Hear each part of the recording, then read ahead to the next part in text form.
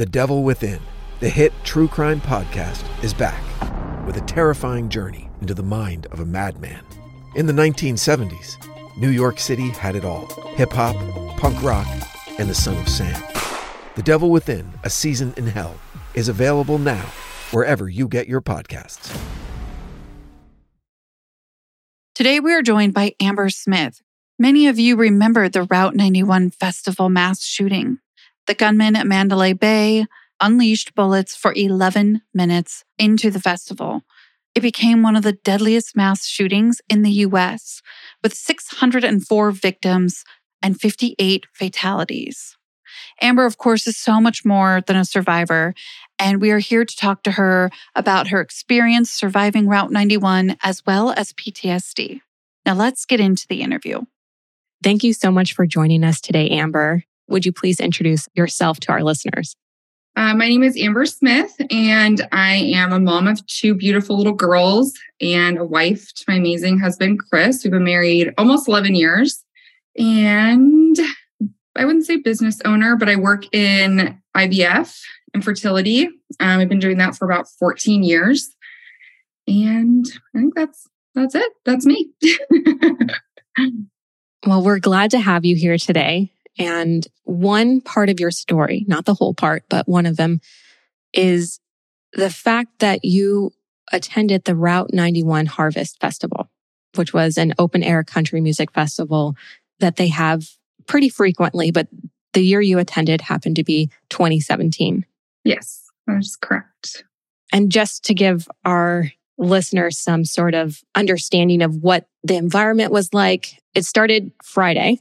And the headliner was Jason Aldean. Do you mind just telling us a little bit about your mindset going in and what you were looking forward to? Yeah, definitely. So I actually originally bought tickets for me and my husband to go. And we had our daughter, Savannah, at home. She was turning 1. And he's like, I think maybe you call a friend, phone a friend and you go. I'm going to stay home. You go have a girls' weekend. You deserve it. So that's what it turned into. I called my best friend's husband and I'm like, I know this is kind of weird, but can I take your wife to Vegas? And he's like, of course. So I surprised her with tickets. We both love Jason Aldean, but it was it was a first for us. We'd never been before. It was so close, easy to get to. My other best friend bought tickets with her partner. And then my mom was actually there as well. So we were all together, but separate, like it wasn't planned. So I think we just went in with a mindset of having fun and just enjoying a mom's weekend. Chris set up a spa day for us. We kind of just hung out during the day. And then Friday night was the first night. It was amazing. We had a great time. I can't remember who performed Friday. Oh, Eric Church. He was great. Yeah, he was amazing. I've seen him perform. He puts on an amazing show. So good. And it's just a different crowd. Country music's just a different crowd. It's very patriotic and there's not fights breaking out and just good vibes. Like everyone's just there to have a good time. We had a great time Friday, Saturday. We were a little exhausted Sunday. I think we got to the festival a little bit later than expected, but I had a flight at 6 a.m. on Monday. So I'm like, let's just go, let's do this and get to bed. So we all met up at the same spot on Sunday. We saw a few of the opening acts and then there was some downtime between opening and then the final closing act of Jason Aldean. I think we went to the restroom, walked around for a little bit, and then kind of just the anticipation of him coming on to close the show it was a lot. I don't know if it wasn't different energy. I'm not going to say that because obviously we had no idea what was coming, but he went on later than he was supposed to. So I think we were waiting for Jason Aldean to come on. We were all sitting in a circle. There were some like younger kids to the side of us. They were like putting people on their shoulders. I'm like, oh, let's try that, being just silly. And then all of a sudden, Jason Aldean came on. We all got down, and I want to say it was maybe his second or third song in, and it went from probably one of the best weekends of my life to the worst, 15 minutes I've ever experienced in my life. Not to go detail to detail, but I was separated from everyone that I was with, not knowing that my best friend was shot first. I think she was shot probably pretty early on, but it was just chaos. It was pure chaos everywhere. I think from when it first started happening, getting to the hospital, I think it was only honestly maybe an hour and 15 minutes. but it felt like 5 days. I thought I was never going to get out of there. It was a war zone. There's things that I would never wish upon my worst enemy to experience, see, smell, hear. And so I experienced a part of my life where I honestly didn't think I was coming home. Like I called my husband to say bye. I sat there and I called him and I said, I know Savannah's turning 1 tomorrow, but just if you could take care of them, just take care of them and just make sure that they feel safe and loved. And I love you. And then I hung up and then I called back again. I'm like, I'm still here. I'm still here. But the shooting, it started, it stopped, it started, it stopped. So then I told my husband, I said, the next time it stops, I'm going to run. I had no idea where it was coming from, but I'm like, I can't just sit here. Like, I have to give myself some hope to get out of here. And so I told him I'm going to count to 3 and run. And I ran and I didn't make it far. That's when I was shot. And then I want to say from there, getting to the hospital was probably about 45 minutes. Where were you shot? I know, but do you mind telling our listeners? Yeah. So when I was running, I was shot in my right femur. So my entire femur was shattered from pretty much, I don't have a femur on my right side. So I have a titanium rod from my hip to my knee. Wow. I didn't realize. I had seen a photo on social media, but I didn't realize they removed the entire femur. Yeah, I was shattered. So, yeah. That makes sense. Just to put this into perspective for our listeners, I mentioned that this was the deadliest mass shooting in U.S. history. Jason Aldean was performing on stage for 20,000 plus people. 58 people were killed, hundreds, including Amber, were wounded, and thousands more were traumatized. This is such an impactful, horrific event that you don't know how many people, it's hard to quantify that many people experiencing something so horrific. Mm-hmm. As horrific as it was, the way that people helped people is absolutely incredible. Obviously, in the moment, I didn't know that. I experienced it firsthand. After I was shot, I crawled to the side. I somehow got hold of my phone and I called Chris again, but I don't know if I would have made it out without help. And there were brave people that just picked me up and carried me out. Like they put themselves in a situation they didn't have to. And it was, even though it was horrific, it was, looking back on it, you can say there's still really good people in this world. And these people you're talking about, they're complete strangers. They just happen to be near you. They're close in proximity and they chose to help you save your life. Yes. Something I thought was really interesting and I hadn't considered was you were saying not only the sights, like what was going on, but the smells you'll never forget. And that's something that people don't take into consideration when they're thinking of these traumatic events. Like, they always say scent is like one of the easiest way to trigger a memory. And usually when people are saying that, they're thinking of like your grandma's perfume or like flowers in your mom's garden. They're not thinking what a mass shooting would smell like. I think I probably experienced less of it than a lot of people. Like my mom, she was not shot, but she experienced a lot more visual and smell and sight. I think, not luckily, I experienced some of it, but just not as traumatic as her because I went into complete shock. But it's definitely something I don't think people think about at all. Like the smell of like a hospital or it's just a lot to handle, definitely. If we move on to talk about life after mass shooting, your experience as a survivor, healing is different for everyone. For you personally, you were faced with physically overcoming the challenges of your shattered femur that forced you into something like 18 months of physical therapy, right? Yes, it did. You also face this mental and emotional, these scars from the experience. Do you mind talking a little bit about that journey for you? Yeah, definitely. So in Vegas, I was in the hospital for 6 nights and I was scared to death to leave. I was in so much pain, but I also wanted to get home to my kids. And so I was very, very heavily medicated. There wasn't a whole lot of emotion being felt because I was so heavily medicated. but I knew I wanted to go home. Like the hospital was not where I wanted to be for a long time. And the nurse told me, until you get out of bed and walk with a walker, you can't go home. I'm like, okay, well, let's do this then. And I think it was the same day I got up and I didn't walk, but with the walker, I walked. And it's definitely an experience I think I'll never forget. It was very dramatic, but I have never experienced pain like that before, ever. And I just thought, like, how the heck am I going to go home and like manage this pain and go back to normal life? Like, that's all I could think of is how do I transition with I had help, but like everyone else's life has moved on. It hit the headlines. People experienced it, but I was in the hospital for 6 days and I had to transition myself from hospital bed to bed with kids and a husband. Like I had a full-time job. I had 2 kids. So I went home, I think that night or the next night, I don't exactly remember. But then I found myself back in the hospital once I got back to California because the pain was it was too much. And my poor husband was kind of just thrown into caregiver mode. Like it's not what he expected. And my daughter, Savannah, just turned 1. Mackenzie was 3 at the time. So it took a village. We had to hire 2 babysitters to help. Like I couldn't drive. I was taking Ubers to physical therapy because at some point Chris had to go back to work. I started therapy actually in the hospital. I want to say it was like 2 or 3 days after. So that was an ongoing thing.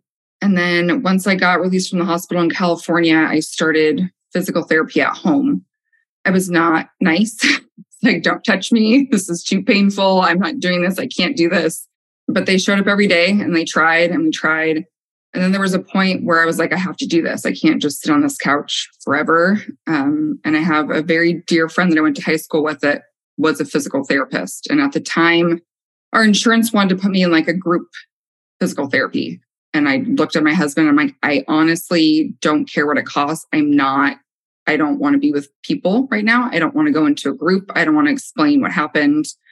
I need like one-on-one care. If that's like the one place our money goes, it has to be that. And by the grace of God, she reached out to me and she said, the owner of the physical therapy place wants to help you. And so that's where I went for 18 months. I don't know, because I don't have anything to compare it to, but I feel like that was definitely one of the biggest saving graces because I got very, very, very good care. And they didn't treat me any different because it was a free service or a charity give, whatever you want to call it. They treated me normal. And I was there 3 days a week. I want to say for about 9 months and then 2 days a week and then 1 day a week. And I think all said and done, it was about 18 months. But while going through physical therapy, there was the emotional part as well. Just getting back to normal life. It wasn't normal for a very, very long time. Like hearing a fork drop on our hardwood floor, like I would just break down to tears thinking like everything's happening again. For a while, I would say it probably took, 6 to 9 months before I'd like really go anywhere. I was very obsessed with how everything played out that night. I couldn't let it go. I had to see where I was. I didn't know how I was going to do that. I looked up so many news articles and it was not good for my mental health, but I felt like it was something I had to go through to get to the next step. And then one day I woke up and I told Chris, my husband, I'm like, I think I need to go back to Vegas. I need to go. I'm still in a wheelchair, but you can push me and we need to go back. Like, I need to see what the grounds have become, what they've done with it. If maybe I can see through a fence of retracing my steps. I was wrong. You can't. It didn't work for me, but I went and I got to see the grounds, but everything is such a blur. And I kind of I think your body goes into complete shock that I couldn't tell you where I went in and came out and any of that. So I went back there thinking I could get some closure. And I guess I did a little bit because I was able to kind of close that chapter of that's not something that I'll probably be able to experience. And so I was able to move on from that chapter of recovering. I did a lot of back and forth, to be honest, like with recovery. I feel like I was 5 steps forward and then something would happen and I'd go 20 steps backwards. It was definitely very wearing my marriage. Not to the point where anything happened, but it's exhausting. Like he had to not only take care of me mentally, but also physically, and having 2 small kids.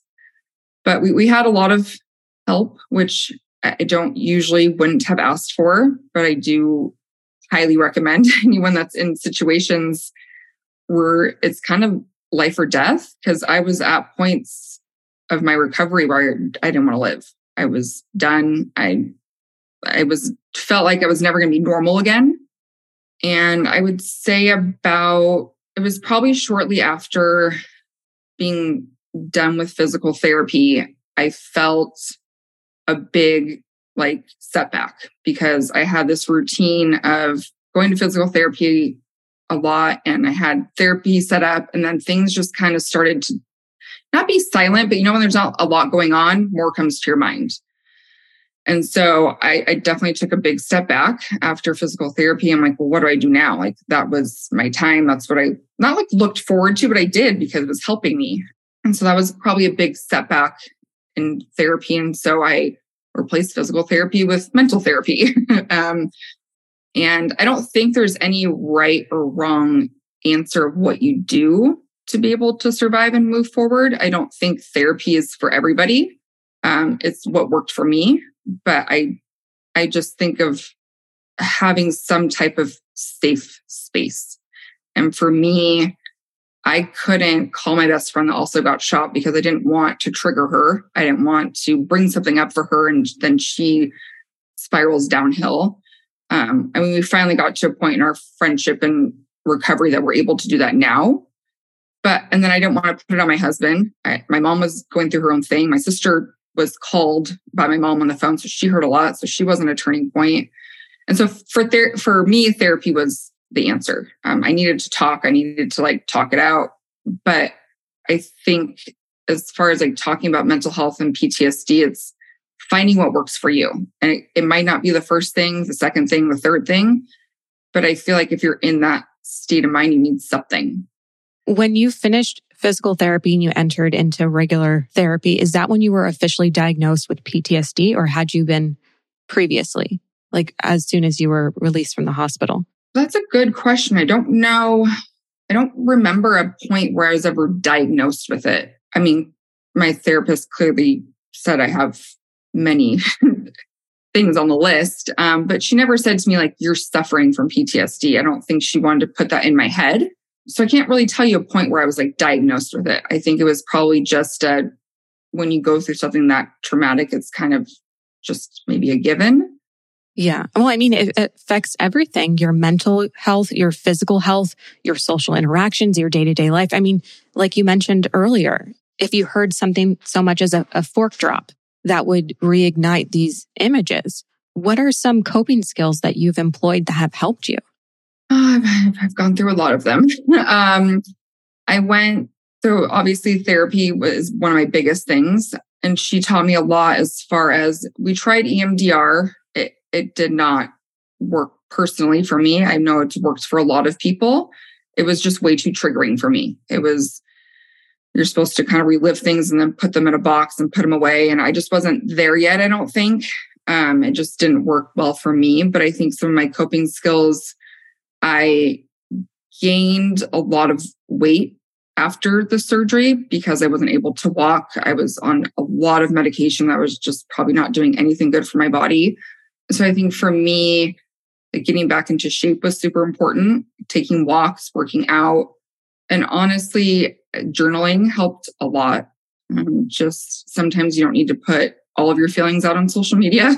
You just need to write them down so you can, just because when they're going through your head, you don't sleep and then it triggers things. So definitely journaling.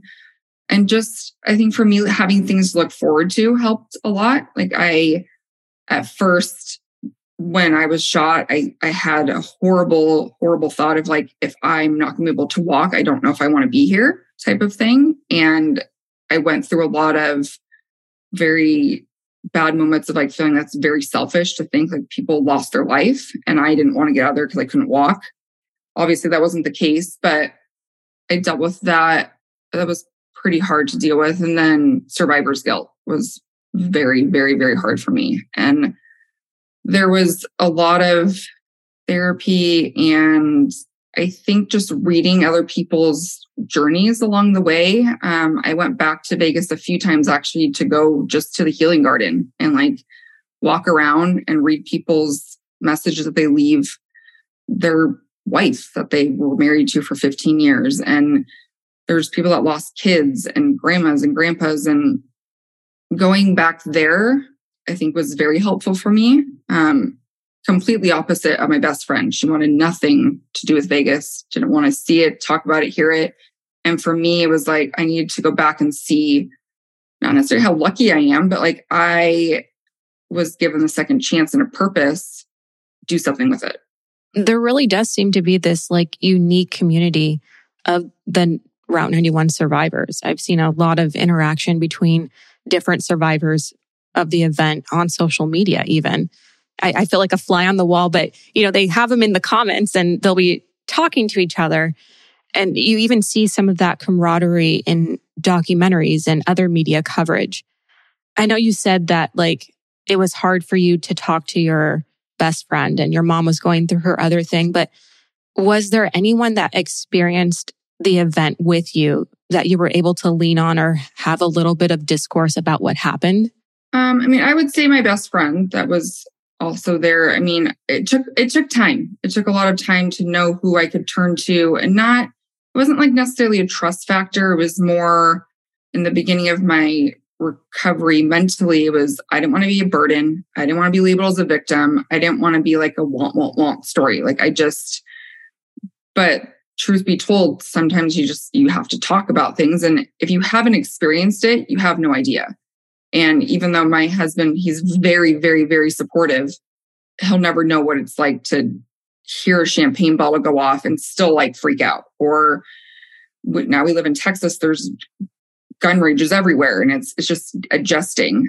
But I would say my best friend, and I had two best friends there. So they were very supportive, but I also know they were going through their recovery themselves. So I would say my therapist, to be honest with you, until we got to a point where everyone was okay talking about it. But yeah, I would say my therapist and my husband. And now a word from today's sponsor. Honestly, I never spent enough time just on myself. As a counselor in my 9-to-5, I spend a lot of time on other people and helping to take care of them.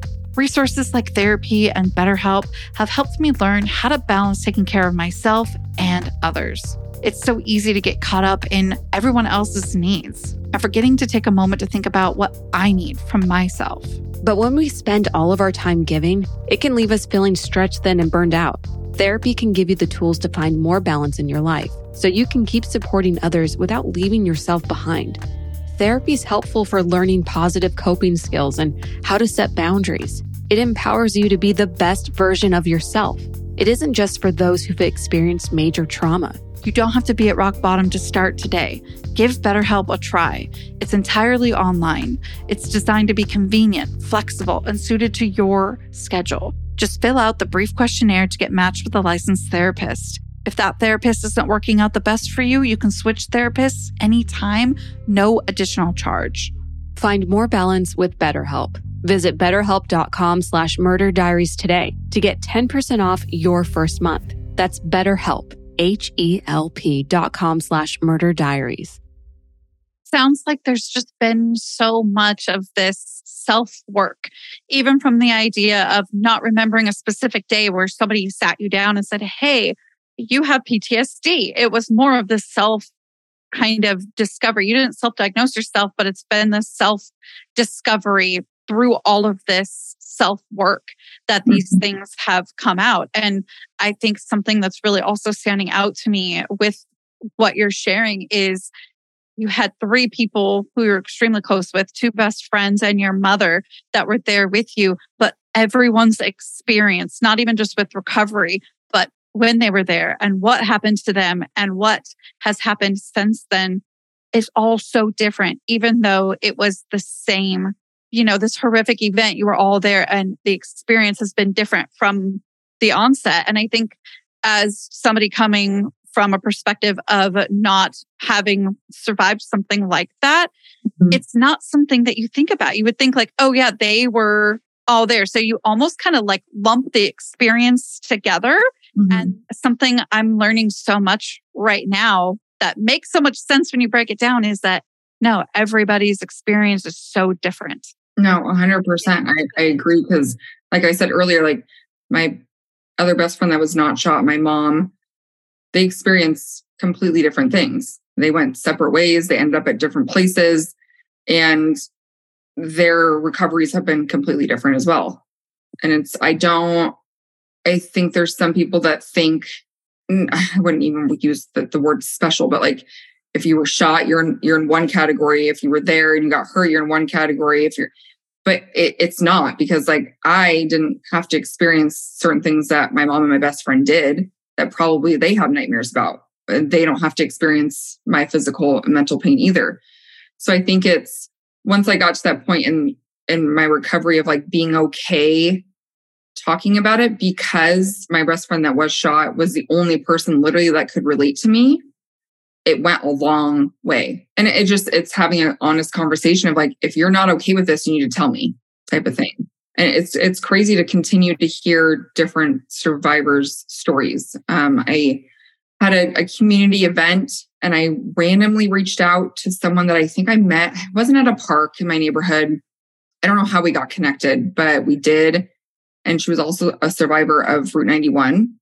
And she was shot in her face, but she had also survived breast cancer 10 years prior to that. And she was there celebrating. And I'm like, I even get the chills thinking about it, because she's honestly just one of the most like down to earth, like this sucks, this happened to me, but I'm dealing with it. And I'm just like, holy crap, like you experience almost death with breast cancer. Then you're here to celebrate it. And then you get shot in your face. It's like, how, and I don't think like, how can I still complain? But it's like there's always someone that can relate to you, share with you, or has it worse than you. And you think sometimes when you're depressed and the PTSD and the anxiety, like, why did God do this to me? Why am I the only person dealing with this? But that's where I came as part of my recovery is I heard a quote someone said to me is like, make your mess a message. Like share your story, because you never know who can relate to you. Like you're not playing victim. You're not like, you don't need the attention of telling your story, because I don't. And I tell my story to hopefully help somebody, to be honest. And I think that's a beautiful quote with such an impactful message. I shared with you before we even logged on to record that you had posted something, because June is PTSD Awareness Month, and you had posted something about it. And that, alerted us, hey, it's PTSD Awareness Month. Let's continue spreading the message. So even people you think who wouldn't have your message received, receive it. And that message keeps getting passed on from person to person. So every time you share your story to your comfort and you share what you've been doing, throughout your journey to overcome this horrific thing, you're helping someone. Yes, I hope. That's what I mean. There's no other reason for me really to share it, to be honest. It's definitely not a chapter I've closed. I think it's going to be a lifetime of recovering. In my biggest dreams, I at some point hope to be a part of or be a starter of a nonprofit for PTSD, but I don't think it's talked about enough at all. I wanted to ask, because I get really excited of hearing things about like nonprofits and things like that.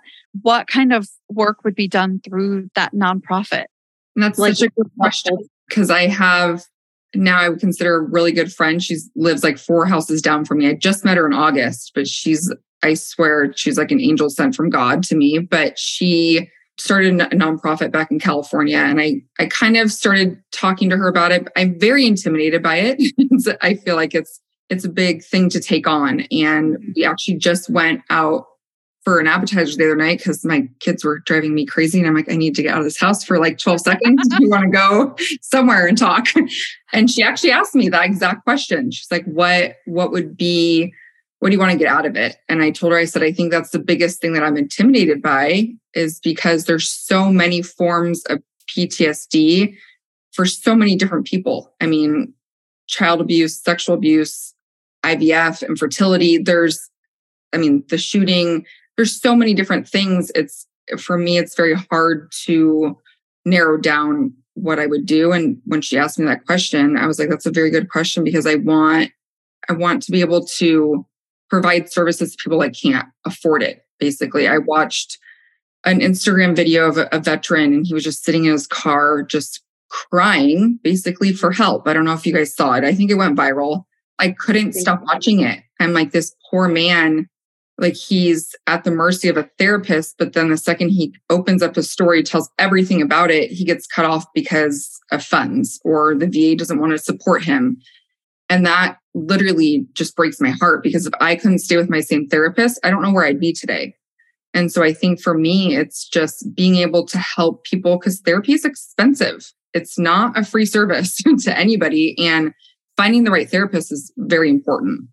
And so I think for me, it's more about helping people to provide them services that maybe they don't know exist or can't afford. So I think that's the avenue I would take. That's a beautiful dream. Thank you. Access in the US to things like mental and other forms of healthcare, it can get so restrictive financially. So I could really see where a nonprofit could be something that could really make a difference in a lot of people's lives that otherwise couldn't afford it and or figure out access to it. No, I definitely agree. Yeah, it's definitely not something that's on the top of our list in the US.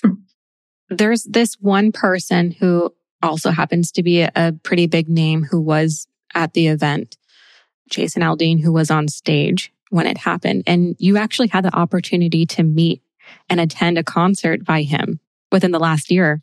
And you had a social media post about it, and you wrote this beautiful line. I'm going to read it. You said, "It was sure good for the soul. A piece of my heart was stitched back together." And I love that. And I feel like it kind of encompasses this idea of you wanting to go out and help other people who have experienced PTSD through connecting and building a community. So do you mind talking a little bit about that quote that you wrote? Yeah. Definitely a full circle moment. It wasn't planned. I think my husband and I went to a Jason Aldean concert, and he came home one day after playing softball, and he was like, let's go somewhere else. Like, let's go. Like, we don't need to go to 5 Points in Orange County for every single concert, Amber. And I'm like, okay. He's like, let's just get on a plane and go somewhere. And he's like, I think I say it wrong, Valero Open. It was like the 100th anniversary, and Jason Aldean was playing there. I'm like, okay, well, let's go. My best friend that was with me at Route 91 lives in Texas. So I was like, well, that's an easy ask. Like, her and her husband can meet us there. It's a 45-minute drive. So we went, we had a great time, and we were sitting outside waiting to play Topgolf. And I went to the bathroom, and this lady looked over at me, and she's like, did you see Jason Aldean at the bar? And I'm like, you're joking, right? Like, you're messing with me. You know who I am or something? Like, you're messing with me. And she's like, no, he's at the bar. And I'm like, I got like this like hot flash. I'm like, what am I going to do? Like, don't let him go away. He has to stay there. And I'm a very, very much introvert. I wasn't about to walk up to him for anything. And so I go outside, and my best friend's the complete opposite. She'll do whatever. So I'm like, okay, there's a reason she's here with me. We both were shot, and and we went back inside, and our husbands went and played Topgolf, and we literally sat at this high top, and we just kept staring at him and his wife. And Michaela, my friend, she was my best friend. She's like, I'm going to go up to him. I'm just going to talk to him. I'm like, you can't. It's like, it's Jason Aldean and Brittany Aldean. You can't just walk up to him. Like, you're crazy. She's like, I'm going. You're coming with me. You're going. I'm like, I'm not going with you. So she walks over there. She just starts chit-chatting, and they just start talking. I'm like, oh my gosh, is this real life? And so I went over there, and we just started talking. And as the night went on, they slowly opened up about their experience without sharing too much of their information. But it was, like you said, a full circle of just knowing that, and it's not necessarily that they're famous, but it's they've kept their recovery a lot more private, probably for many reasons. But it was kind of just like a breath of fresh air to talk to someone else that's gone through it that you may not have ever talked to if we weren't in the right spot at the right time. And they were just they were so nice and so sweet and listened. I'm like, I'm literally sitting here talking to Jason Aldean about my experience of being shot at Route 91. And he shared his and Brittany shared hers. And it was just, it's so crazy that how far a small conversation can go. And that's, again, why I say, like, if you have something to say it. Like, what's the worst thing that's going to come from it, you know? And so I think I was just in shock for days after, but it definitely was a really good experience.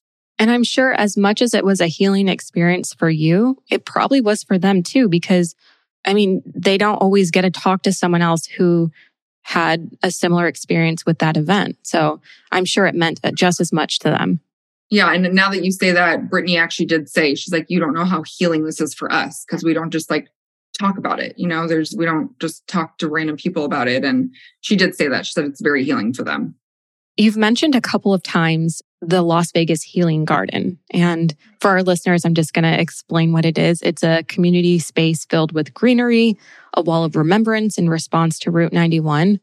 And you've posted about these visits a couple of times on social media, but there's one especially poignant post with this beautiful caption where you told your daughters what happened that night in 2017 and how hard you fought to get to the place where you could be open with them about what happened. And that's another aspect of mass shooting survivor stories that we don't see often. You know, those who weren't there, but are still directly affected by the event. It's a ripple effect.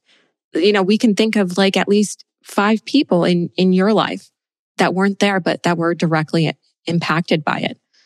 Do you mind talking a little bit about, I don't want you to go into anyone else's experiences because those are theirs to share, but just what that was like to encounter those relationships changed by something that they didn't necessarily go through and experience, but experienced as a result of what happened to you. Yes. And if I'm being completely honest, I wasn't ready to tell my girls. From day one, they thought that I tripped over a rock at a concert and got hurt. That was the story we went with for a long time. They were young, 1 and 3. Like, there was no need to get into anything. And I did a magazine article, and one was mailed to her house, and my daughter read it. So that's how she found out, unfortunately. And at the time, and you can say it was perfect timing for it to happen, my sister-in-law said, let's take the girls to Vegas to see Carrie Underwood. And I'm like, are you nuts? Like, you're going to ask me to go to... I mean, she didn't ask like that. She knew. She treaded lightly. She said, if you're not uncomfortable, all the things. And I'm like, no, let's go. Like, it's Carrie Underwood. It's Carrie Underwood. Like, my girls love her. And so we had the trip planned. At that time, Healing Garden wasn't in the plan because they had not known. And then this article was found and my daughter asked questions. And I mean, at that point, we were honest, but it was sugar-coated honest. But I feel like I had to take her to see not what could have happened to me, but like to let her experience, there's these mommies that didn't come home. There's this beautiful garden of people that are now in heaven. And I wanted to show her the good that came out of it. This Healing Garden is beautiful and a lot of people visit it and there's amazing things in there. And I took her there just to see. I didn't want to show her the man. I didn't want to show her the hotel. I didn't want to show her anything else. I wanted to take her somewhere where it was reality, the best way I could describe it to a 7-year-old. And we went and she talked about it a little bit and it left, but then it comes back. So it's been very hard, not for them, for me to experience them asking questions, but it was definitely another chapter to be closed. Did I want her to find out by reading an article? No, but maybe that was how she was supposed to find out so that we could move on, type of thing, is from a certain point. She doesn't ask questions. She took it pretty well, I think. I think maybe it'll come up later, maybe as things are released or she gets older and can understand it more. My youngest daughter doesn't have a clue. Like the other day, she's like, Mommy, do you remember when you were pregnant with me and you tripped over a rock? I'm like, baby, you were 1. I wasn't pregnant with you. So I'm like, I'm fine with you just staying innocent and not knowing. But it was definitely a turning point. And like I said, I had to make it something positive. I had to take them somewhere where it was going to impact them in a way where it wasn't going to be traumatizing. I went and picked up these gold butterflies, and I kind of just explained them like, this can be a symbol of every time you see a butterfly, it can remind you of the people that lost their lives that day, of something a very bad man did. And just think about how thankful you can be that I'm here. And it hasn't been easy for mommy to be here. And physically at the beginning I didn't tell them I didn't want to be here, but I use it here and there as like, not life lesson, but my daughter plays softball and sometimes she doesn't want to go practice, or she doesn't want to work out with my husband and he makes her. And I'm like, well, what if mommy didn't wake up and go to physical therapy every day? Like, where would I be in my recovery? I'm like, I wouldn't be able to go up the stairs and tuck you into bed. I wouldn't be stronger. I wouldn't be confident. And I think as age goes on, I feel like it'll impact her a lot. And so I kind of just try to plant the seed little by little of telling her positive things that came out of it and leaving the negative out of it. One of the positive things you've done is you actually went back to the children's hospitals. I think it was Sunrise Hospital where they treated you. And you went back on your birthday, a day that should be about yourself. And you made it about all the kids there. You bought tons, like bags and bags of gifts, and you handed them out on your birthday to say thank you to the community that saved your life. So you're doing so many positive, great things from such a tragedy. Yeah, it was a good day in that aspect. I didn't know really what I wanted to get out of it at the time. Being a part of Facebook groups of trying to find the men that helped me out was a big struggle in the beginning. Putting the pieces together, just talking to anyone that maybe experienced anything that I did. And then once I got to a point of those questions may never be answered, what else can I do? Like, I know those children aren't the ones that were treating me that day, but we were brought into their hospital. Like, they're dying kids. And we basically took over their hospital. And it was the only way I could think of to like go back and give back. And so we did it. And it was a great experience. We painted ornaments with them. We sat with them. They had no idea what I was there for. I didn't get to pass out the gifts, unfortunately, but it was more of like, we got wish lists from the hospital of what these kids wanted for Christmas. And so we were able to deliver a lot of their wish list. Literally, you delivered Christmas miracles to some of these kids who would never get some of their wish list items. Yeah, it was a good day. And then we saw Jason Aldean that night. Okay, yeah. So a doubly great day. Yeah. You mentioned, this wasn't on our list of questions, but if you don't mind, you mentioned the guys who helped you. It sounded like you were never able to reconnect with them. No, I wasn't. I'm a part of a few Facebook groups. I put a post out a few times, but I couldn't tell you what they look like. I don't know anything about them. I was in such shock. I just remember them, this husband and wife sitting next to me saying, looking at them, I think they were kind of doing rounds, like they were coming back in, taking people in and out, or not in, but taking them from the grounds and helping them. And I remember this husband and wife sitting next to me, and they said, like, she needs to go. Like, she needs to be the next to go. And I remember one guy picking me up from my feet and the other one from like my shoulders. And I just lost it. I think that's like at the point where the pain kicked in. And so I think, and this could be me making up a story in my head, or this is what I do remember, like the taller of the two guys just put me over his shoulder and ran, but I couldn't tell you anything about them. But yeah, I never got to meet them. Through my therapy, it was something, again, I obsessed over, like, why doesn't this person want to like meet me? He saved my life. And everyone, again, deals with their recovery the same way. Maybe they have survivor's guilt. Maybe they are dealing with, they don't want to be recognized. Maybe they don't want to be considered a hero. So I kind of, it's always in the back of the book, but it's not something that I go after anymore, because if it's meant to be, I feel like it'll happen. Either way it works out, you have two or four guardian angels, however many you want to count of them, that help save your life. So I think that's really special, that even if you're not able to meet them, to know that they were there and they made a difference. Mm-hmm. I agree. So I'm going to close out with a couple of questions about your work raising awareness for PTSD. You're very open with your followers on social media, like we've talked about the effects of PTSD. You've talked about how lonely and isolating it can be. What's something you want others struggling with it to know? It's a loaded question. No pressure.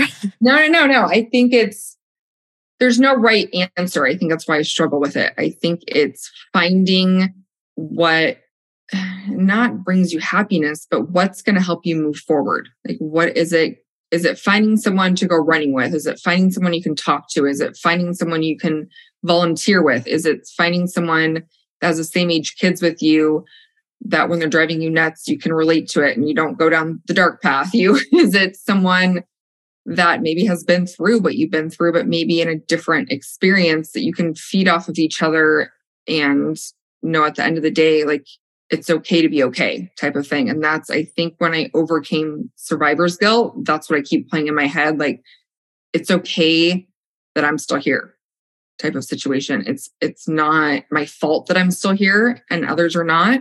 So I think it's just finding what works for you, to be honest. Unfortunately, there's no clear answer to what works for everyone. I think it's not giving up. And it's those moments that you feel like you're going to give up of having that outlet, whatever it is. If it's getting outside, staying inside with a friend, if it's going to see a movie, it's to be able to like get yourself out of it. Because I feel like when you get too far deep, that's when the mental health, it's when suicide happens. And it's a very, very dark place. And that's the thing with helping raise awareness, is for other people to recognize maybe signs of it. Like, I come across as a pretty happy, normal person, but sometimes deep down inside, when there's thousands of people around me or there's fireworks going off, I'm dying inside.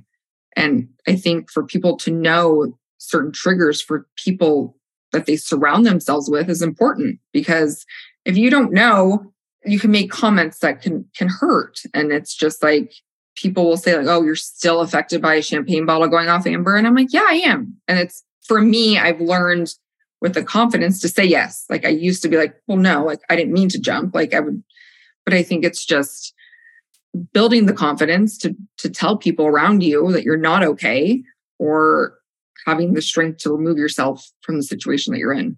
Something else I'm also hearing is it's not necessarily something that's going to go away. It's managing it and learning how to do that. These are the cards I have been dealt. How am I going to play them? Does that sound right? 100%. You said it very well. Yeah, because there's definitely two avenues I could have taken that night, and I chose not to. And I remind myself every day, like, you had two ways to go, left or right, and you went whatever way you want to say, right? But you have to pick and choose your battles, honestly, because you could fight with yourself in your head all day long. That was perfectly put. As we close out today, do you want to share where our listeners can find you to find more of your PTSD awareness topics that you're raising? I mean, I wish I had more avenues to share with people, but I mean, I think the more I do things like this or share it, I mean, hopefully at one point there will be a nonprofit so that I can share more. But as for now, I have, I wouldn't even consider it a blog, but where I kind of, in the beginning of my journey, had to write things out, and I just shared. I don't know why I felt the need that I had to share right then and there, but it helped me a lot. And I get a lot of feedback from it, to be honest. And people read it and they're just like, oh, wow, like, I'm not the only one struggling type of thing. So that, or Instagram is where I post most of everything. Instagram is mrs.smith.0921. All right. Thanks so much for joining us today, Amber. Thanks for taking your time to do this. And I hope, if anything, it can help. If one person, that would make me very happy. Seeking the truth never gets old. Introducing June's Journey, the free-to-play mobile game that will immerse you in a thrilling murder mystery. Join June Parker as she uncovers hidden objects and clues to solve her sister's death in a beautifully illustrated world set in the Roaring 20s. With new chapters added every week, the excitement never ends.